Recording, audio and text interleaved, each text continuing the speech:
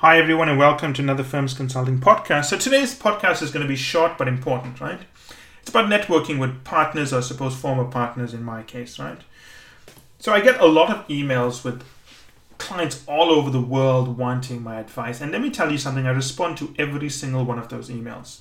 In fact, we've made lots of changes within Firms Consulting where I no longer work on kind of the administrative regulatory side of the company. I really want to work with clients only and kind of the research work we do, building the products and so on. So I respond to every single email. I don't ignore any emails, right? I respond to every single email and I'll give my comments and I'll explain things to clients, right? So let me explain to you an example of how not to network based on an interaction I recently had with a client. And I know this client because I've seen them writing on the website. They may even have emailed me before, if I'm not mistaken. And I remember I've told them, look, I would love to speak to you. I love speaking to clients, right? And the point is, I'm just a little bit busy right now, but if you write to me in a few months, I'll be happy to talk to you. So I get an email from this client who says that they didn't get into BCG Bain or anything like that.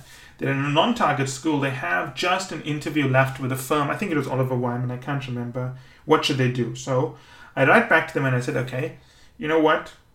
Send me your resume. It's the easiest thing is for me to look at your resume because otherwise I'm just going to give you generic advice. So they send their resume in a few minutes and I said, okay, I looked at your resume and these are the differences between McKinsey, BCG, and let's say Oliver Wyman. One is generally speaking, if you're a good fit for Oliver Wyman, you're generally a bad fit for McKinsey. Because Oliver Wyman is looking for industry experience and McKinsey is not looking for that. So if Oliver Wyman brought you in for an interview, you're probably not going to fit in so well to McKinsey. So all of the advice you're taking in preparation for McKinsey, don't take it for Oliver Wyman. Then I also mentioned, I think, something along the lines of be able to show that you're ready to hit the ground running. The training at OW, which is, I think, good. I don't know much about them, but they don't invest as much in training because they're looking for industry experience. So show them you have some experience in a sector and you can hit the ground running. Third is, if you got declined at McKinsey, don't worry about it. It has no bearing on your OW interview because they're looking for different things. So don't worry too much. And I would say fourth is, just make sure that you can weave in insights about whichever sector you have experience in. That's going to be most important. OW tends to be big in financial services. If you have that, great. If not, it's not the end of the world. They do work in other sectors. They are trying to expand. So those are the 4 or 5 things you need to know. And then I said, okay, good luck. I'm sure you'll do well. Just keep me posted. And then I get a one-line sentence from him saying, okay, so what are the next steps? Now, knowing full well at the end of the previous email, I said, look, I am busy. I won't be able to talk. So I sent it to him twice in 2 emails, right? And then he sends back an email saying, you know what are the next steps? Just a simple one line. I got a bit annoyed, I'll be honest, because it's disrespectful. I'm telling the person, look, I don't have time to speak. And he sends me this vague email saying, what are the next steps? Now, I could have just ignored him, but I sent him back a response saying, look, here's some piece of advice for you when you're writing to a partner. One is, don't ignore their email. I told you I don't have time, so don't send me an email saying, what are the next steps? Because I don't even know what you're referring to. And because I don't know what you're referring to, I've got to take up my time from my day. I already told you I'm too busy to ask you to explain this.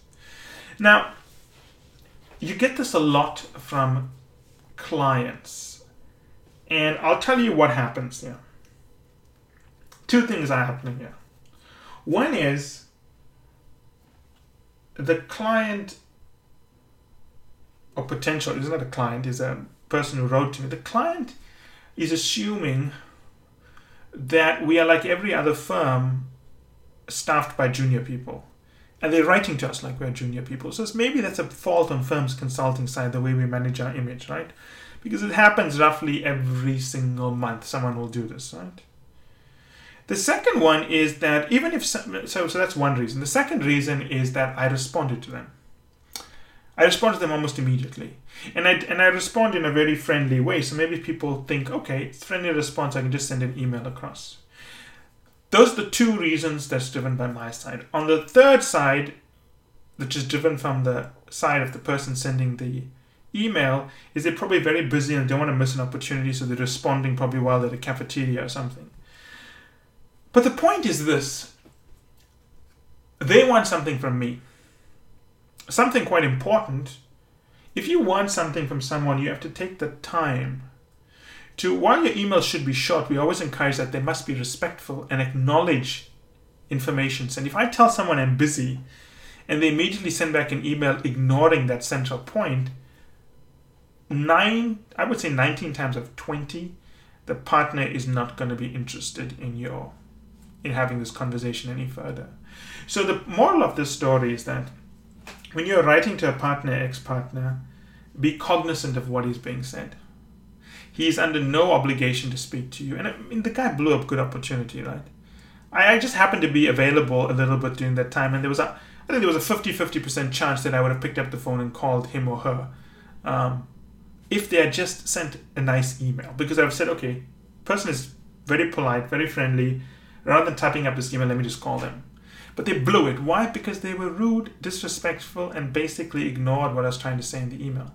So when you network with partners, certainly don't send flowery emails, but be aware of what is being said and don't ignore it. And certainly don't send vague emails like, what are the next steps? I mean, come on. The next steps for what? This conversation? And even if it is about this conversation, why is it my job to come up with next steps? Since when do I get homework out of a conversation you started? Be very, very careful in the way you communicate with people.